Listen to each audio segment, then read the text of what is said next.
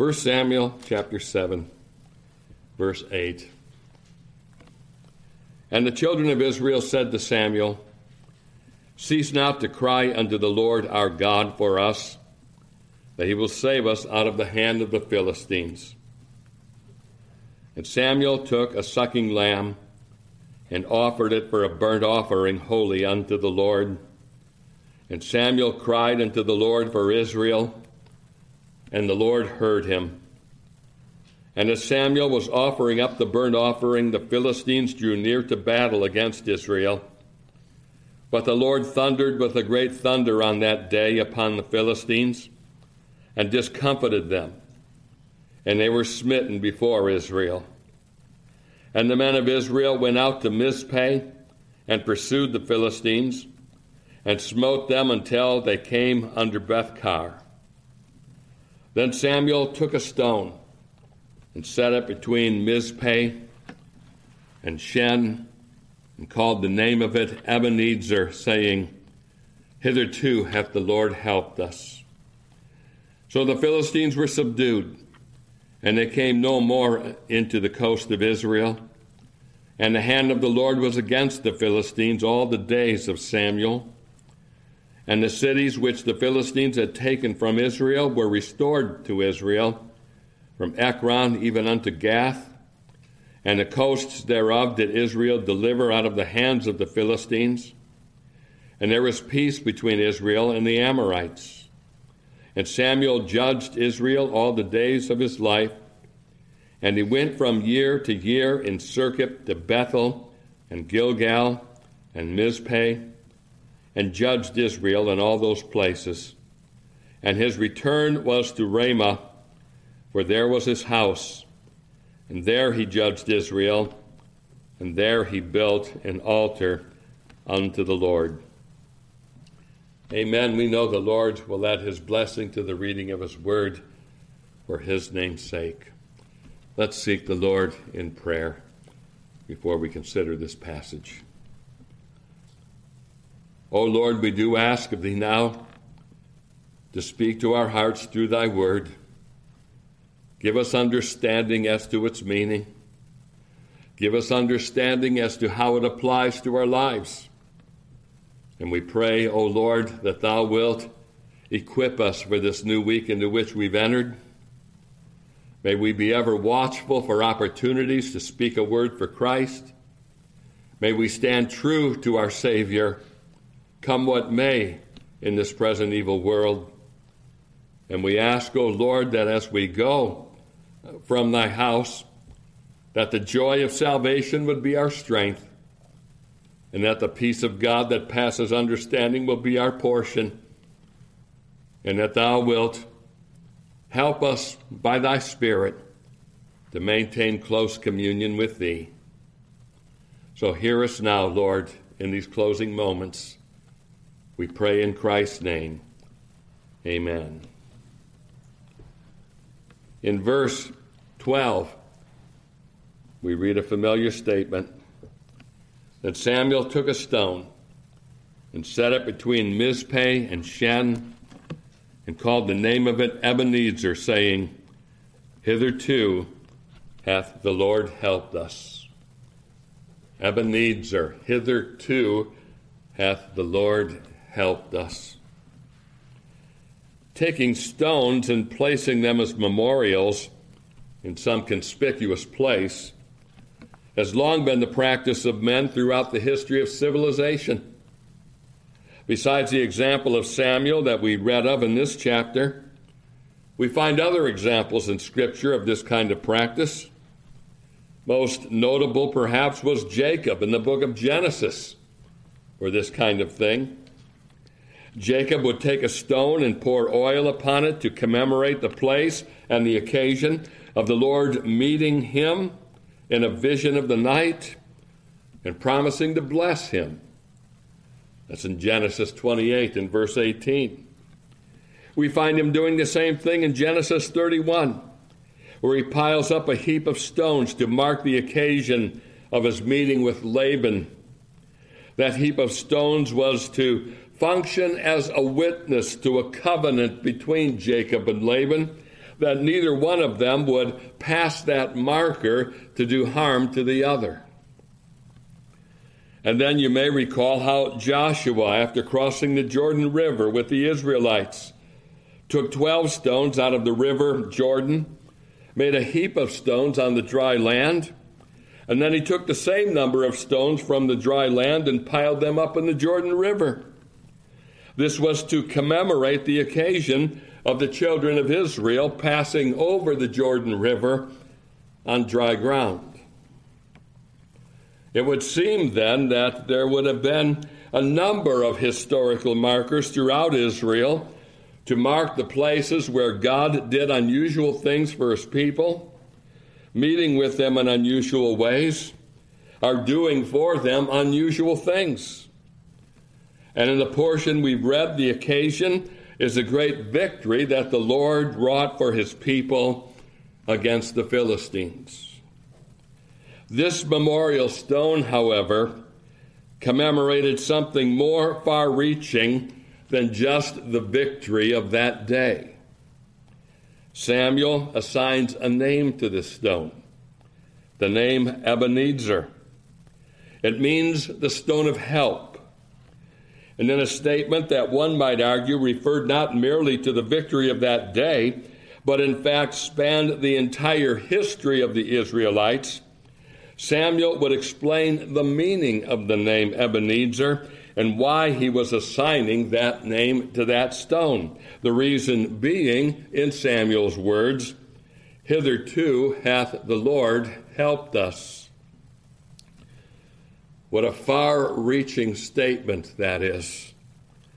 Hitherto, up to this point in time, you could say, hath the Lord helped us.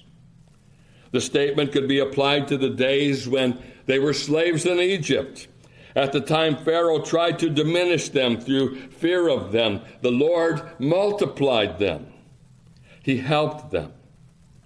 And when it came time to leave Egypt, what tremendous help the Lord provided, working wonders in their midst and bringing them out of Egypt with a stretched out arm.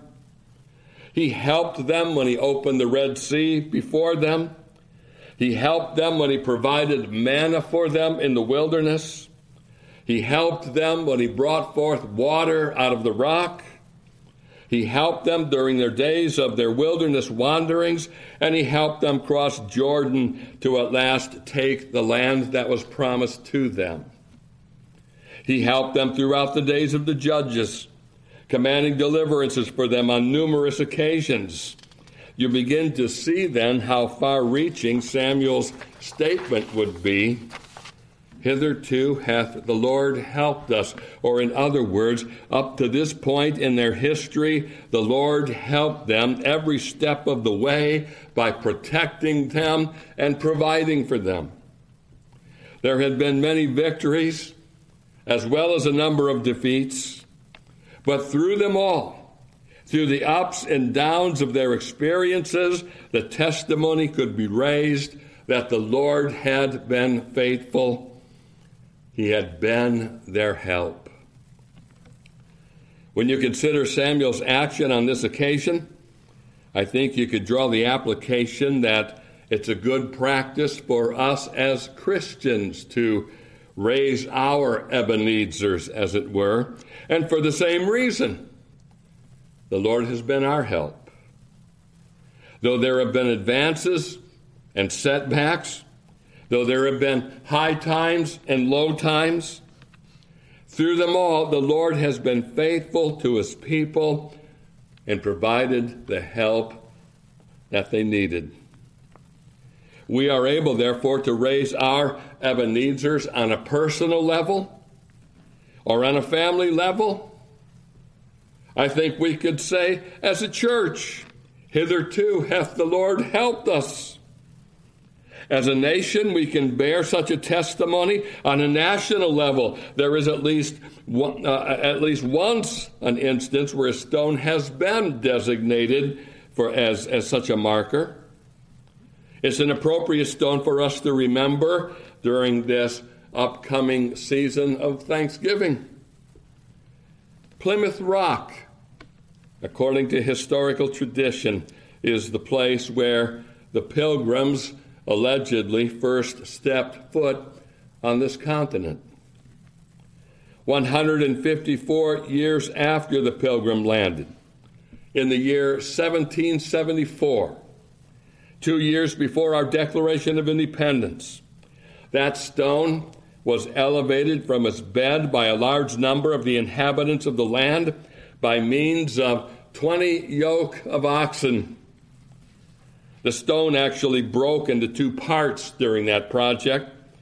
The top half was removed to a specially designated spot, while the bottom half was allowed to fall back into the bed from which it had been dug up. Years later, a canopy would be built above that location, and the top half of the stone would be joined to the bottom half, and the date 1620 would be carved into it. We have come to this rock, Daniel Webster would say in 1820, to record here our homage for our pilgrim fathers, our sympathy in their sufferings, our gratitude for their labors, our admiration of their virtues, our veneration for their piety, and our attachment to those principles of civil and religious liberty for which they encountered the dangers of the ocean, the storms of heaven, the violence of savages, disease, exile, and famine, to enjoy and establish. That quote graphically illustrates for us the purpose behind placing a stone as a memorial. It serves as a means for reflection and rededication.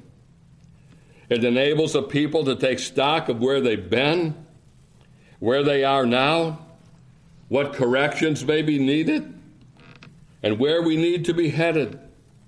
It provides occasion for self-examination as well as thanksgiving. Now, such a memorial need not be a stone.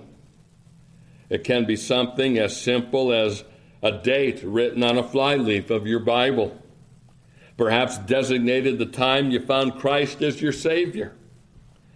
Or it may be a plaque, such as the one in the hall of this building, designating the date that this church was officially constituted.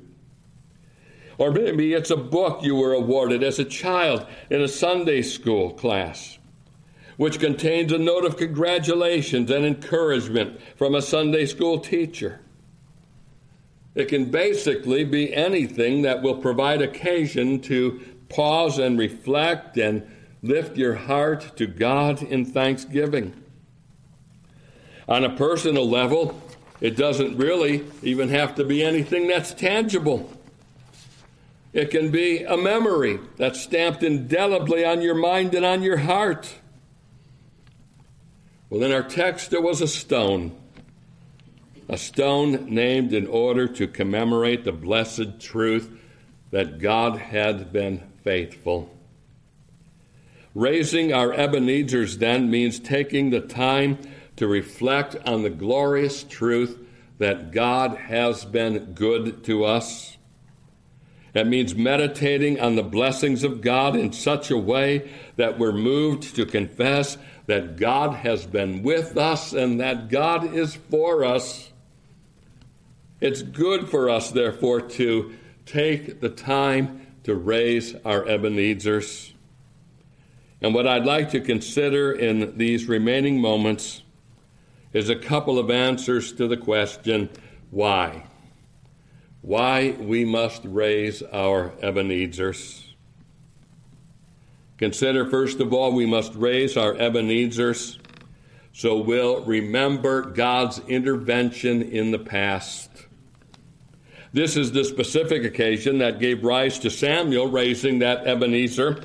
In the first part of this chapter, we have the account of how a long period ensued in which the Israelites were lamenting after the Lord.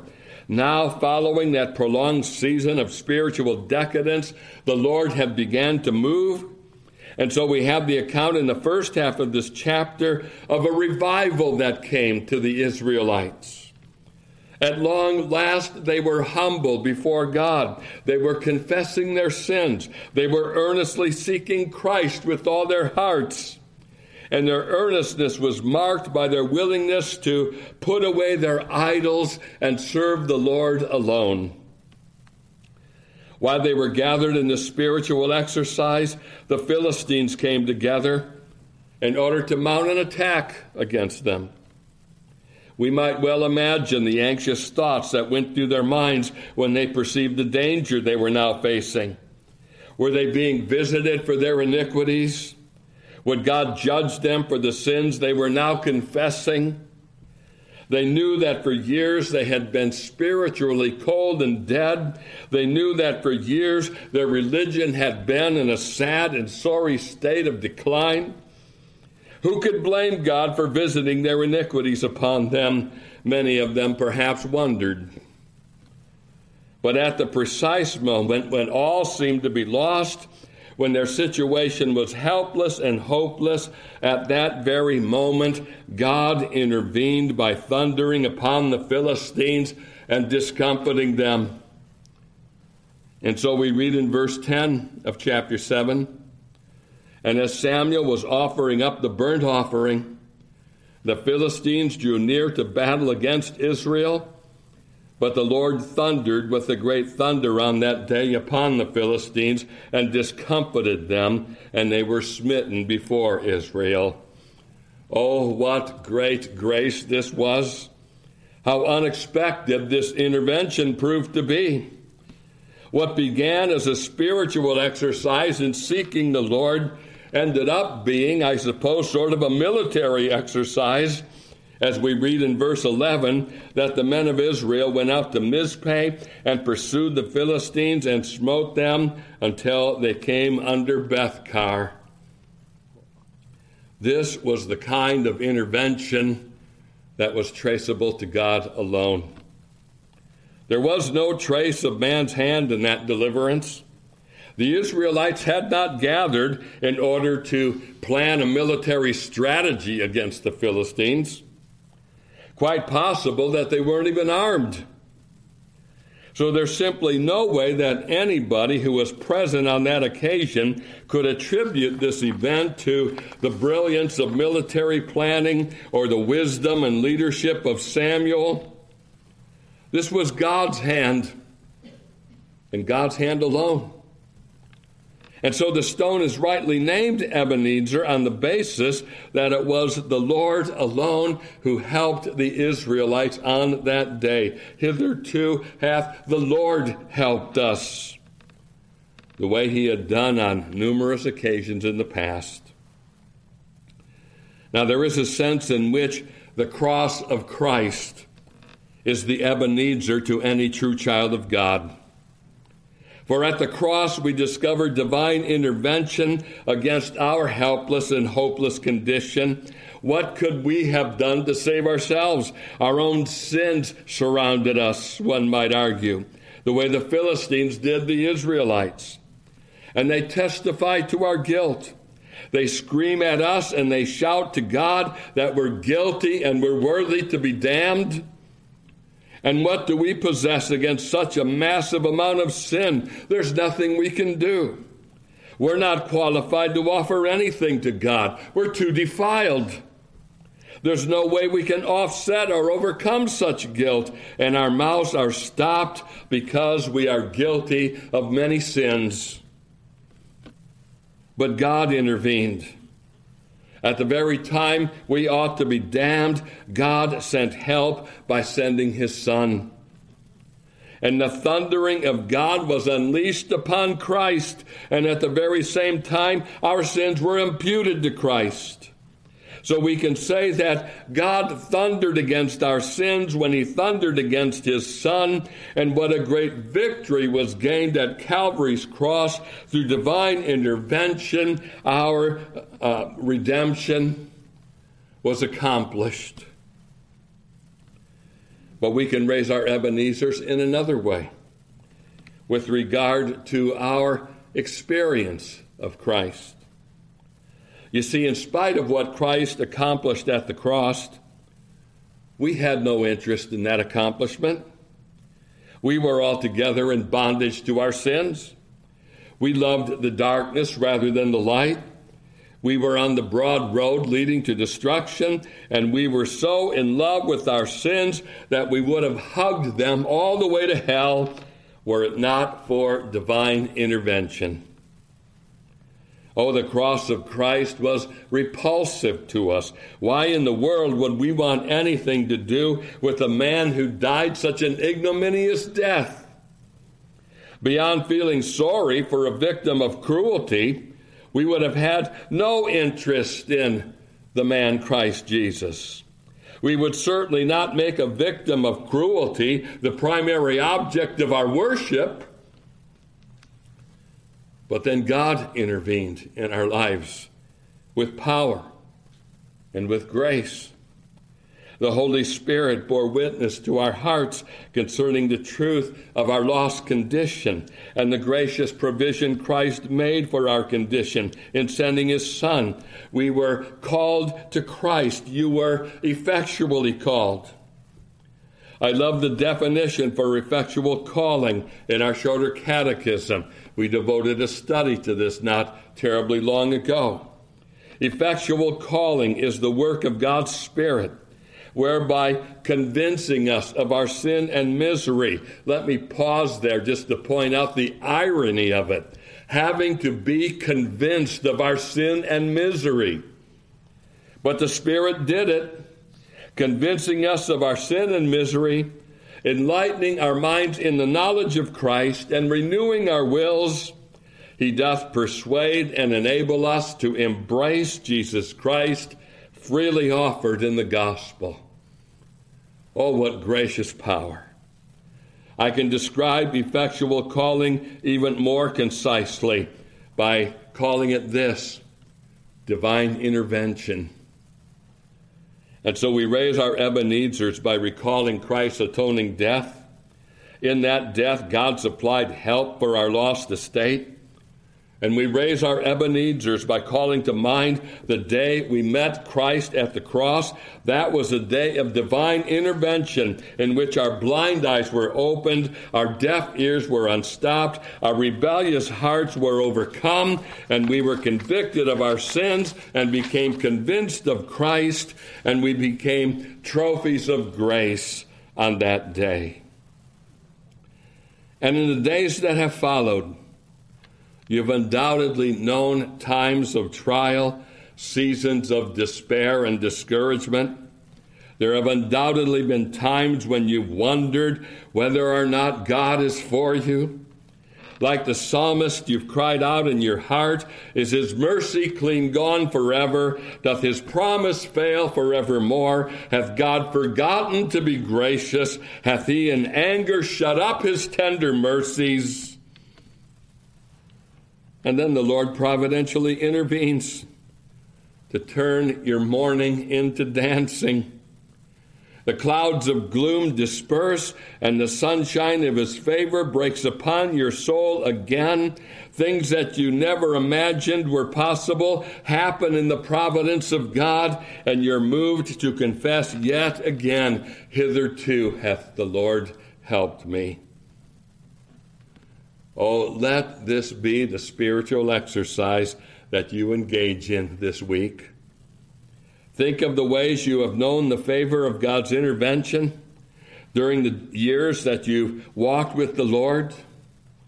How many blessings have come your way that you never thought would have come your way. Think on those times when you couldn't see the way forward, and then God intervened and opened the door.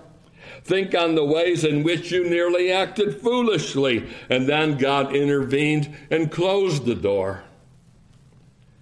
I dare say it won't be long before you're moved to testify, hitherto hath the Lord helped us.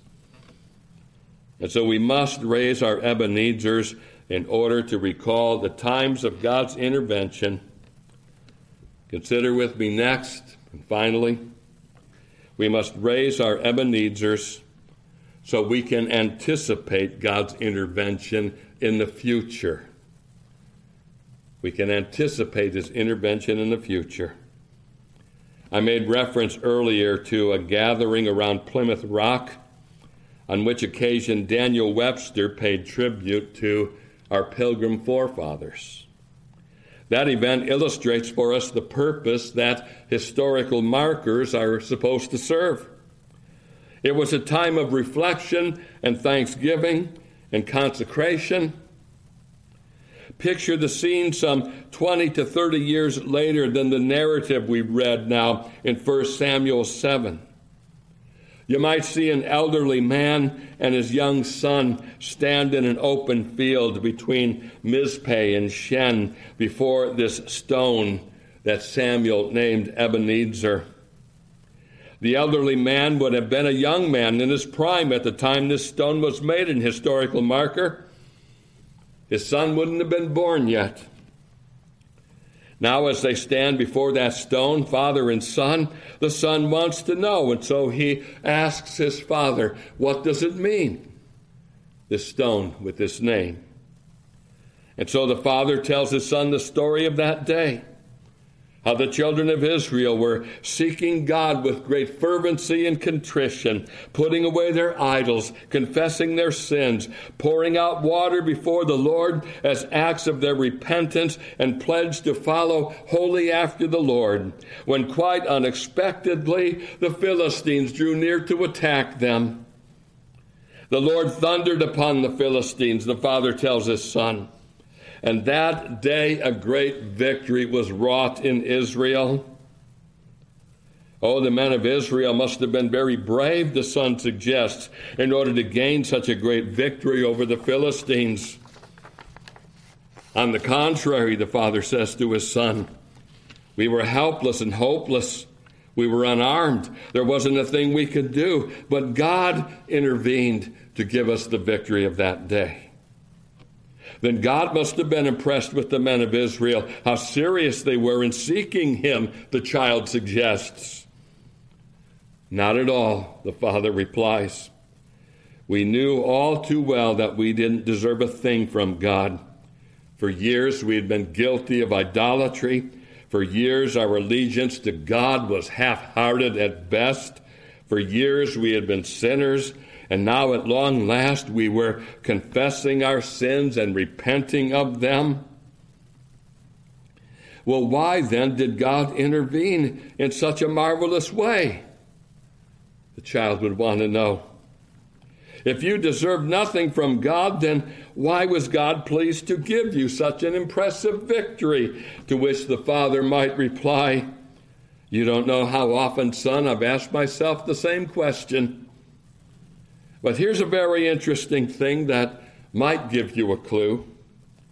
It was at the exact same moment that the prophet Samuel offered a burnt offering holy unto the Lord that the Philistines drew near to battle. I believe the reason that God intervened that day had more to do with that sacrifice than it had to do with any action on our part of faith and contrition. In following such a discussion, an elderly man and his son would gaze at that stone with their hearts lifted to heaven and the thought engraved in their mind that God is great. Well, I know this is only an imaginary scene I've just described, but it does illustrate the purpose that those monuments were to serve. We know now, of course, thousands of years later, with the completed canon of Scripture, that the sacrifice had everything to do with God intervening that day. We know with greater fullness and clarity what the Israelites would have known only slightly by comparison. In other words, that the sacrifice points us to Christ. It was on the grounds of his atoning death that God intervened on that day. It is always on the grounds of that same atoning death that we are taught to anticipate that God will move with power and might again.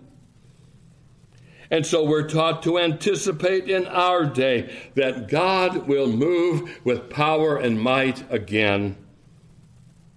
He's done it in the past. And for that reason, we can anticipate that he'll do it in the future. Why? Because we're worthy? Because he'll be impressed with us? Because our level of spirituality will rise high enough to impress him? Oh no.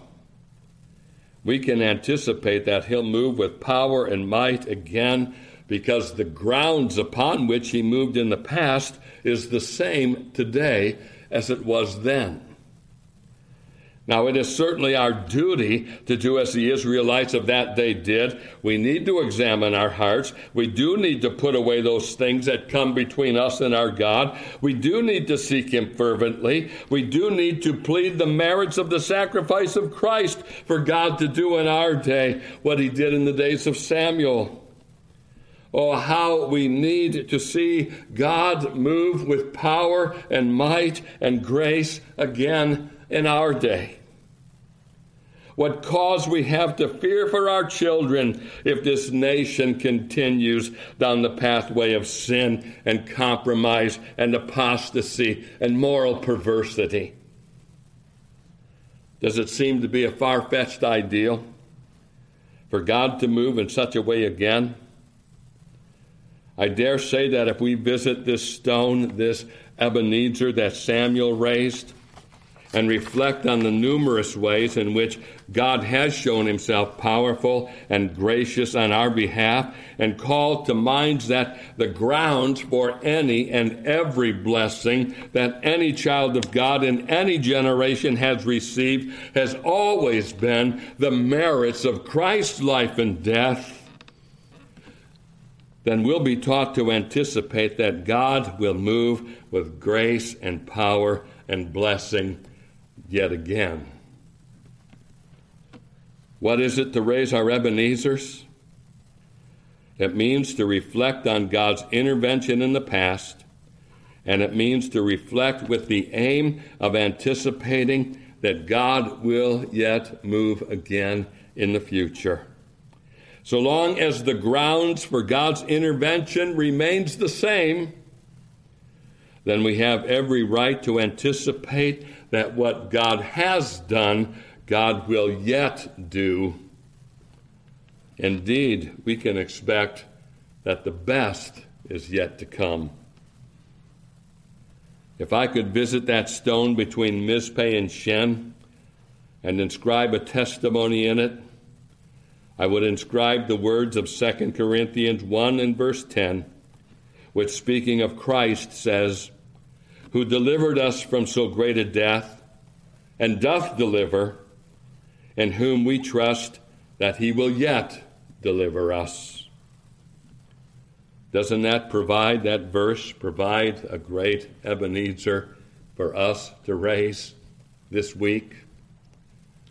Oh, may the Lord indeed help us during this time of thanksgiving to raise our Ebenezers and to reflect how hitherto the Lord hath indeed helped us. Let's close then in prayer.